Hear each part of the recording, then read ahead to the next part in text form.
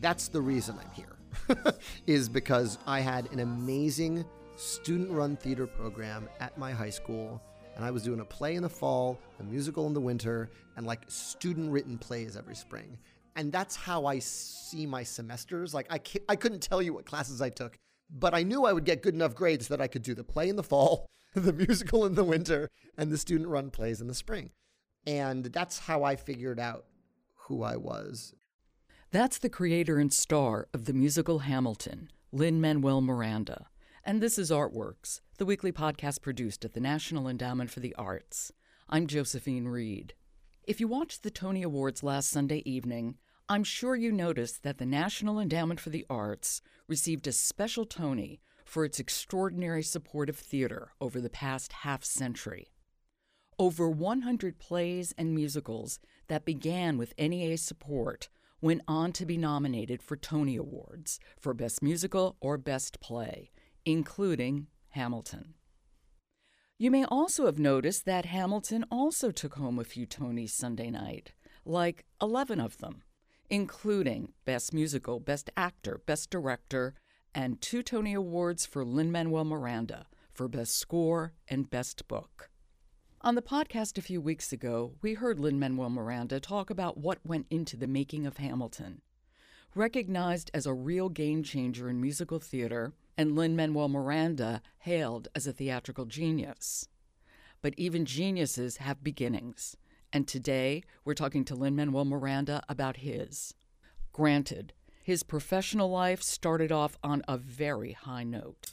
I am Usnavi, and you probably never heard my name. Reports of my fame are greatly exaggerated, exacerbated by the fact that my syntax is highly complicated, cause I immigrated from the single greatest middle place in the Caribbean, Dominican Republic. I love it, Jesus, I'm jealous of it, and beyond that, ever since my folks passed on, I haven't gone back. God damn, I gotta get on there. Oh, the milk is gone, Dad. Hold it just a second. His first play, In the Heights, won the 2008 Tony Award for Best Musical. In the Heights takes place in the Manhattan neighborhood of Washington Heights, a working-class Latino neighborhood. At the center of the play is a bodega, or grocery store, owned and run by Usnavi, a guy who's just trying to figure out his place in the world, as he nurses a mad crush on sexy Vanessa, who only wants out of the hood. Meanwhile, Nina has returned from her first semester at Stanford, where she's been struggling, while her parents are working desperately to keep their taxi business from going under. And so it goes. Real people, real problems, and filled with salsa and hip-hop, the type of music you would actually hear on the streets of Washington Heights. Usnavi was played by Lin-Manuel Miranda, who also composed the score. He started working on In the Heights when he was an undergraduate at Wesleyan College. Lin-Manuel Miranda was motivated by a number of things: a longing to see a world he knew reflected on the stage, and a cool-eyed appraisal of what opportunities there were in theater for performers who looked like him. I grew up loving musicals and knew I wanted a life in this business. I also knew probably didn't dance well enough to play Bernardo or Paul in a chorus line. And if you're a Latino dude, that's what you got in the canon of the great musicals. Rent came out when I was 17. I saw it on my 17th birthday, 1997. And although I'd grown up loving musicals, I'd never really seen one that took place present day, which sounds absurd, but you have to remember the musicals I grew up with were the 80s. It was Phantom, it was Les Mis. Even Chorus Line, by the time I was a teenager, was a period piece about the 70s. As was West Side Story. As was West Side Story. So neither of them were contemporary pieces to me. But suddenly here I was seeing a musical that took place not in a far-off land or in a far-off country, but in the West Village, with people struggling whether to stay in the arts or sell out. Something I knew was looming ahead of me as an erstwhile artist in training. People struggling with disease, struggling with poverty. It was the New York struggle in musical form, and it took place now. And I think that tacitly gave me permission to write about what I knew. And I knew I loved the musical form, but that told me you can write musicals. That's not something that only a few people have access to. you can write about it too, because Jonathan Larson was writing about his friends. And, the tragedy of his death sort of brought his autobiography to the forefront, but also drove home the point, you can write a musical about what you know, and that is valid. That is a valid evening in the theater. And I guess that connects to In the Heights very directly, because my first attempt at a full-length musical was In the Heights. I started writing my sophomore year at Wesleyan. It was a dare to myself in a lot of different ways. This was not for course credit. This was not my senior thesis. This was... You were a theater major? I was yet to declare a theater major because I was only a sophomore. But yes, I was barreling towards a theater major and getting those credits. And it was sort of everything I'd always wanted to see in a musical. It was Latino characters. I think I was also empowered by the fact that I was living in a house with other Latino students at the time. I went to Hunter here in New York. That's on the Upper East Side. All my friends were white Jewish kids on the Upper West Side and the Upper East Side. I have a dear friend who's Chinese American and grew up in Confucius Plaza who went to Hunter, and every single one of his friends from high school, white Jewish guy. Right. So I spoke Spanish at home and English at school, and In the Heights was really the first time I sort of brought my culture from home to school in a very real way and in a big way, to write about the neighborhood I grew up in. Or at least adjacent to. I grew up in Inwood, north of Washington Heights. And I wanted it to sound like my neighborhood. So I'm dabbling in these Latin forms that I grew up with around the house, but also playing with hip hop and playing with musical theater and just sort of trying to bring all of myself to it, because it was an 80-minute one act and I wanted it to sound like this neighborhood. And we sort of doubled down on that when In the Heights went pro. What do you mean? Tell me what changed when you went pro. When it went pro is when I met Tommy Kail, who by all accounts is smarter than me and had 50 ideas on how to make the musical better. And he was the director. Yeah. So we met after I graduated in 2002. And he went to Wesleyan. He went to Wesleyan, but we didn't meet at Wesleyan. We didn't meet until I graduated. He graduated a couple years prior. And so that first day we talked about In the Heights, and we always say that was like the beginning of a conversation that still hasn't stopped. And we worked on it, sort of us, for a year, and then we found the people who could help us really bring it to life, and that was Alex Lackamore, our music director, and crucially, Chiara Hudis, our book writer, who came on board in about 2004, and had the same upbringing and schism growing up in northern Philly that I did in northern Manhattan. And so then we really doubled down on, okay, let's make this about our community, and a love letter to the communities we grew up in, and not about the drug dealer on the corner. That guy is on the corner, as he is in every neighborhood in America, but the hardworking local businessman who came from another country, who works on the store inside the corner, which I think does make Washington Heights unique and stand out. I mean, we're home to so many small businesses. And listen, Costco's coming, Starbucks is coming, but so far, it's still home to an enormous amount of locally owned Latino businesses, many of whose owners came from other countries. My cousin running, just another dime a dozen, mom and pop stop and shop. And oh my God, it's gotten too darn hot. Like my man Cole Porter said, people come through for a few cold waters, and the lottery ticket just a part of the routine. Everybody's got a job, everybody's got a dream. They gossip as I sip my coffee and smirk. The first stop is people hop to work. Bust it, I'm like $1, $2, $1.50, $1.69. I got it.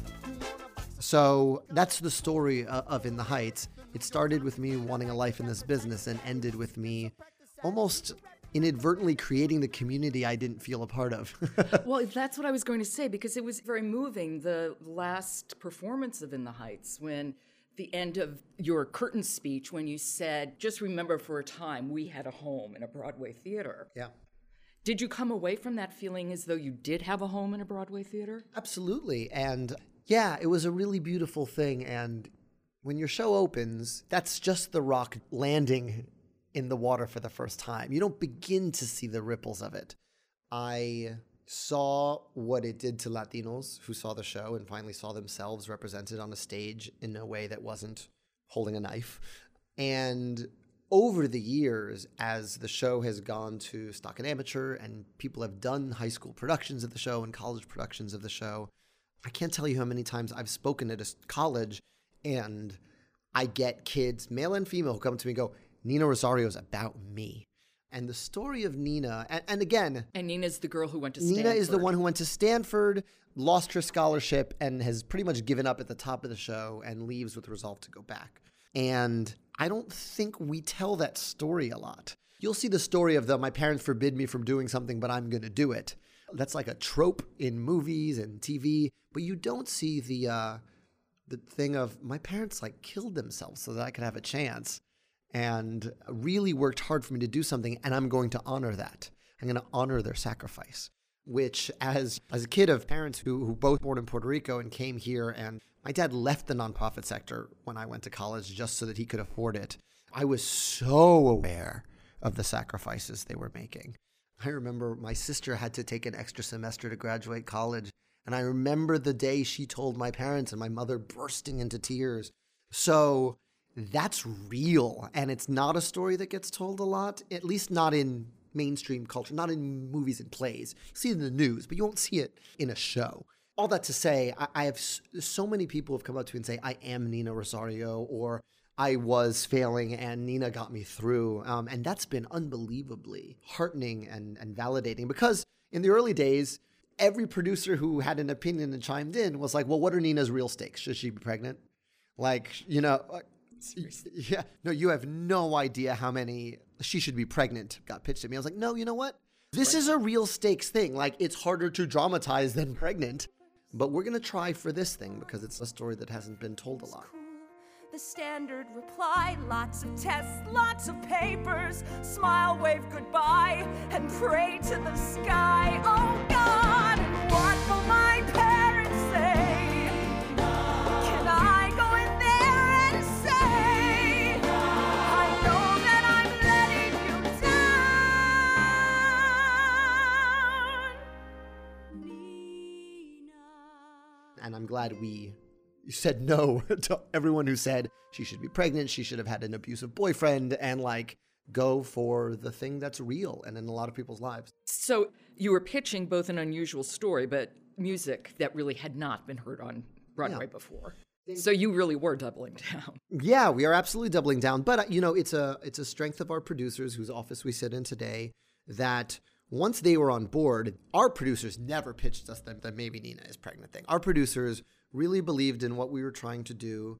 And the music in the story, it's an old-fashioned musical. It's an old-fashioned musical that draws on contemporary forms. But we looked at Fiddler like crazy while we were writing our opening number and structuring our show. We looked at Cabaret.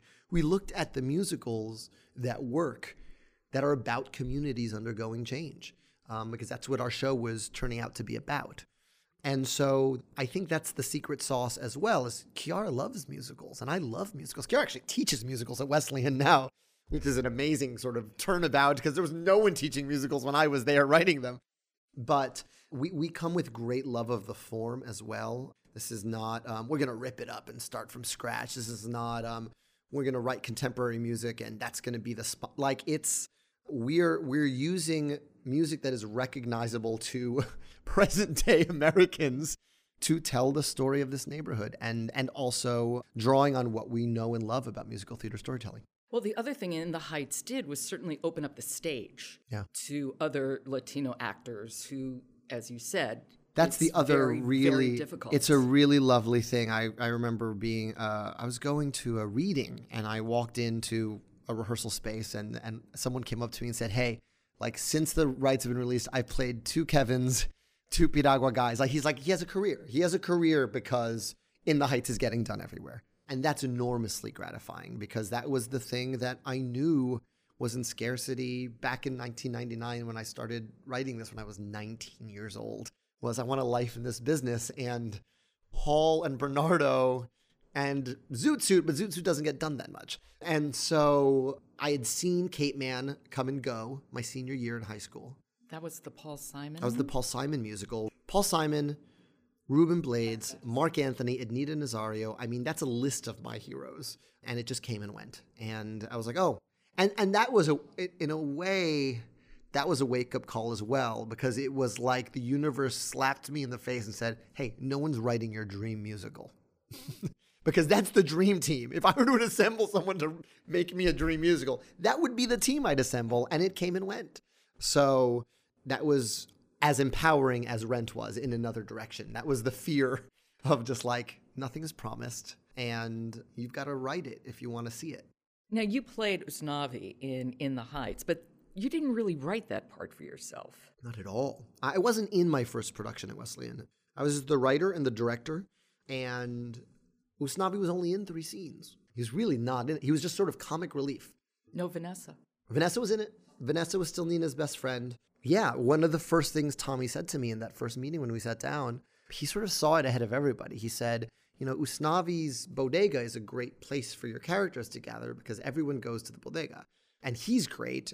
Like, you can actually have him be your central narrator, and then you have the song in Washington Heights, which is really great, but in the Wesleyan version, it was third. Why isn't that your opening song? It introduces us to the world. So those were like the first 3 things Tommy said to me, and I was like, all right, keep talking.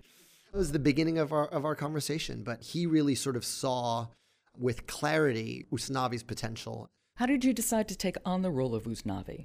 I started playing him in readings to get backers because it was easier than finding someone to learn Usnavi's raps. Usnavi, even in the original version, exclusively rapped. My actor who played Usnavi couldn't sing very well. I don't sing much better than him. So that was sort of born of necessity initially and sort of carried through with me. But I sort of did it out of convenience in those early workshops, and then it became an asset to have the writer narrating. It added sort of a dimension to it.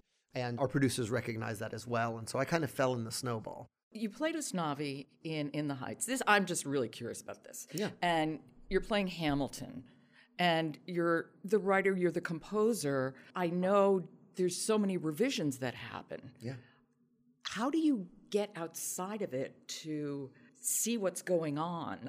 As Jefferson says, you can't put out a fire when you're inside the house. Yeah, well, a couple of things. Hamilton, we had the system down by then. We had a few assets. One, a shorthand with this creative team who I'd worked with on Heights. I already knew, I trusted Tommy's eye and Andy's eye and Alex's ear. And so I could trust that if they said things were going well and it's looking good, like, I can trust that. And there's a bedrock level of trust there. 2, Javier Munoz, who is an incredible actor and singer, and was actually the first Usnavi to play it at the O'Neill when we were workshopping so that I could sit out and watch. He sat out a week, and then I did the last week. And we just continued that into Hamilton. We would grab Javi, and he and I really collaborated on that role together. So having the ability to step out, and having an actor as sensitive as Javi, who in the middle of a process, he noticed me doing something slightly different and him being like, is that a change? And I was like, I don't know if it's a change yet. I'm just still trying it out. But it's, when I was writing for Hamilton, particularly once we got into rehearsal and production, I'm really just trying it on to see if it fits. So that was thrilling to work on with Tommy and Oscar Eustace and Jeffrey Seller and our creative team, because I was just trying it out in real time, and I'm experiencing how the show works on a molecular level. It's not me trying to read the tea leaves of an audience reaction. It's coming at me. So I had that with Heights. We ran for 6 months and had 6 months off. And I knew, like, in my gut, what was 100% laugh, what was only a laugh when Latino people were there, what was only a laugh like when, the matinee laugh. The matinee laugh, exactly. Let me just backtrack very, very quickly. How did your parents react to you going into theater? It's not the stablest of careers. It is not, and my father knew that firsthand because my father's uncle was a famous actor on the island in Puerto Rico. His name is Ernesto Concepcion. If you look him up, he founded the Theater Guild in Puerto Rico. And his son is still one of the best actors in Puerto Rico. He works on the island, he's on TV, and he's in theater there all the time. When I brought Heights there, he was starring in Cabaret. That's my cousin on the island, Ernestito Concepcion. And so my dad had a firsthand knowledge of how wonderful it was and how hard it was to make a living. My uncle was at the top of his field, but still, had to work miracles to make a living and raise kids. So I heard the constant refrain of be a lawyer, be a lawyer, be a lawyer, be a lawyer. You're very creative, be a lawyer. You're very creative, be a lawyer. Ruben Blades was thrown in my face a great deal because that is an amazingly successful and wonderful artist who went to Harvard Law School. So it was like, Ruben Blades went to Harvard. I knew it was not going to happen. I just knew it was not in the cards. I aspire to Ruben Blade's work ethic. I don't have it. I don't share it on things that don't matter to me. And so, to that end, when they realized that was not going to happen, they made themselves as supportive as possible. And anyone who went to Wesleyan in the 4 years I was there can tell you about the Miranda bus, because anytime I was in a show or involved in the show, my dad would charter a bus and bring 40 people up from New York. I starred in Jesus Christ Superstar my freshman year, and there was like a snowstorm, and I remember it was like, all right, it's 8:05, we're just holding for the bus, because it comprised of half the audience. We couldn't start without them. So that was both mortifying and, amazing. So they were very supportive in that respect. They never missed a show, and their concern was me supporting myself while I pursued this. You won an Emmy for Bigger, the opening number of the 2013 Tony Awards, and I have to say it made me laugh with delight.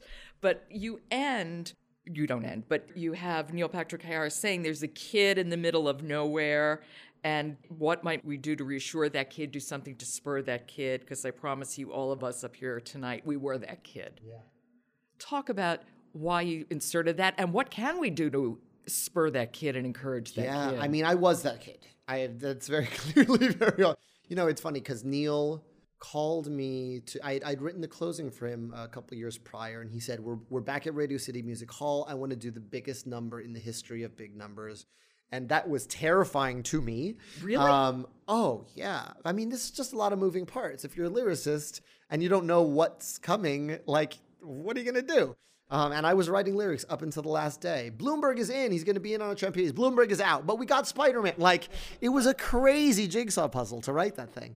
But the other thing I counterpitched him was like, well, if the song is called Bigger, which was his title and his sort of pitch, then what's the bigger idea? Like, why the hell do we do it? What's the grain of sand in there? And the grain of sand is, we're going to blow some kid's mind who never thought this was for him and sees himself somehow up on that stage. And as a kid who memorized Billy Crystal's It's a Wonderful Night for Oscar songs, every time he did it, every time he hosted, I was that kid. I mean, I lived for those moments. And so I wanted to create one of those because Neil can do anything. So I knew whatever I could throw at him, he could do. And then I'd leave the room for a second and I'd come back and he's jumping through a hoop and Pippin. I'm like, okay, well, let me figure out how to get you some more room to breathe within that lyric, because he's fearless and can kind of do it all. But yeah, that came very much out of, if I were a kid watching this show, what would I want to see? And that's where that lyric comes from. What can we do just in terms of what's happening in the arts, what's happening in public education for that kid so that the next Lin-Manuel Miranda can emerge? Well, I think it starts with arts funding in our schools. Like, that's the reason I'm here, is because I had an amazing student-run theater program at my high school, and I was doing a play in the fall, a musical in the winter, and like student-written plays every spring.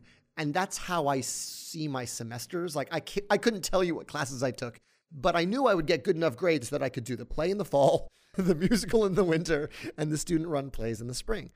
And that's how I figured out who I was, not only because I loved this art form and loved being a part of it in a practical way, but also, even if I had never gone into theater, the ability to make friends with kids from other grades, which is so important when you're in high school and everything seems like the biggest deal in the world. Oh, I can go to another hallway and go hang out with a friend who is not involved in whatever the drama is in your grade, in ninth grade, and who likes who and who hates who. To meet friends of different ages, to all work on something together, the values of teamwork and camaraderie, and my God, just practice and rehearsal and how long it takes to get something right. Those would have served me well in whatever I'd gone into, just by virtue of having done them. So to me, it's the silver bullet that lets you do all the other things well. And that is the most essential, because not everyone can afford Broadway tickets. Believe me, as the writer of Hamilton, I know not everyone can afford Broadway tickets. And I couldn't afford Broadway tickets when I was a kid. So it's about, for me, creating as many opportunities on the ground for people to be involved, whether it's community theater, whether it's after-school programs. I was involved in a great NYU after-school program called Creative Arts Team that we did improv games every Tuesday after school. And it was the highlight of my week to go meet kids from other schools and play, energy ball and learn how to do improv and community building exercise. It makes your community stronger. It makes your kids smarter. It's so important for everything else. As important as sports in terms of building a team and building camaraderie. It needs to be the counterweight to that because, by the way, everyone wins in theater. That's the joy of it, is it brings your community together. So it's really making space and money available for those opportunities to exist. You can cry with your head in the sand. I'ma fly this flag that I got in my hand. Arriba esa bandera, hey! Alzala donde quiera, hey! Can we raise our voice tonight? Can we make a little noise tonight? Hey! Esa bonita bandera, hey! Tiene mi alma entera, hey! In fact, can we sing so loud and raucous they can hear us across the bridge in Eastern Caucus? Arriba esa bandera, alzala donde quiera. To Puerto Rico, to Santo Domingo, wherever we go, we rep our people and the Do you have a sense of what you want to say next? The extraordinary success of Hamilton is, I'm sure, it's a wonderful act to follow, but I would think it maybe perhaps daunting. Well, what I'm going to do is what I did last time, which is I go, after you're done writing a musical, like you want to go do anything but write a musical. Not because it wasn't fun doing it, but because you've been working so hard to push this particular rock up this hill. So I'm going to go write for other things. I'm going to go act a little bit. I'm going to go read a book on the beach until I fall in love again. The ideas that sustain the amount of work it takes to write a musical are very few and far between, to be honest. For every musical you've seen of mine you've written, I'm sure there's 3 more that I played with for a month or maybe a year and then just like, oh, no, it's not. My passion is not going to sustain this thing through to completion. So to that end, I'm writing songs for a Disney musical, which is an unbelievably fun and different challenge. In a lot of ways is like musical to the nth degree, because you're not just getting notes from your choreographer and your director, but your lead animator and storyboard artists and the directors of other Disney movies in the canon who are all working on different projects in the pipeline, which is a joyous way to work. Everyone knows what they're talking about. So you have to kind of pick what makes the most sense. And so I'm having a lot of fun doing that because it's almost like my musical theater muscles have built me to work in this arena. So that's been a really fun challenge that I've been doing concurrently with Hamilton. I started working on that show. And Moana is the Disney musical that comes out in November of this year. And I got that gig the week we found out my wife was pregnant. My son is 15 months old. So I've been working on that for about 2 years in the margins of my Hamilton writing. Being a new father, do you sleep? I sleep now. I didn't sleep pretty much the entire off-Broadway run. But my son is sleeping through the night now, so which is really awesome of him. I really appreciate it. Lin, thank you so much. Considering how busy you are, thank you. Thank really you. Appreciate it. Thank you. It's been a pleasure. Thanks. Likewise. Thanks. That is Lin-Manuel Miranda, the creator of Hamilton and In the Heights. If you want to hear the first part of my interview with Lin-Manuel Miranda, which is all about Hamilton, look for it at arts.gov under podcasts. You've been listening to Artworks, produced at the National Endowment for the Arts. I'm Josephine Reed. Thanks for listening.